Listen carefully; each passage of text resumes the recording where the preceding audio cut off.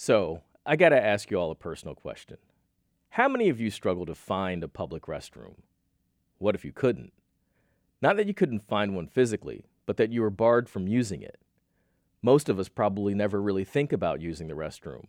After all, going to the restroom is something we tend to take for granted, a bodily function we all do throughout the day, and we know where to go when we need to.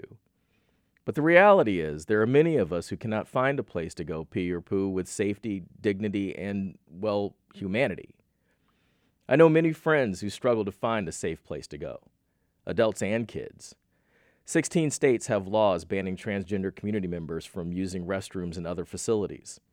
It's a contemporary Jim Crow system. Illinois is not one of those states. However, there is no law that ensures the inclusion of gender-neutral facilities. We tend to live in a world of supposed-tos. When it comes to clearing your system, it's supposed to be gender-specific. But there are fellow community members who do not so easily fit within those imposed rigid categories, and not by choice, but by their identity. And they have to navigate other challenges like gender-affirming healthcare, job security, and physical safety. We must stop living in a world of supposed-tos and think of how the world is and act accordingly.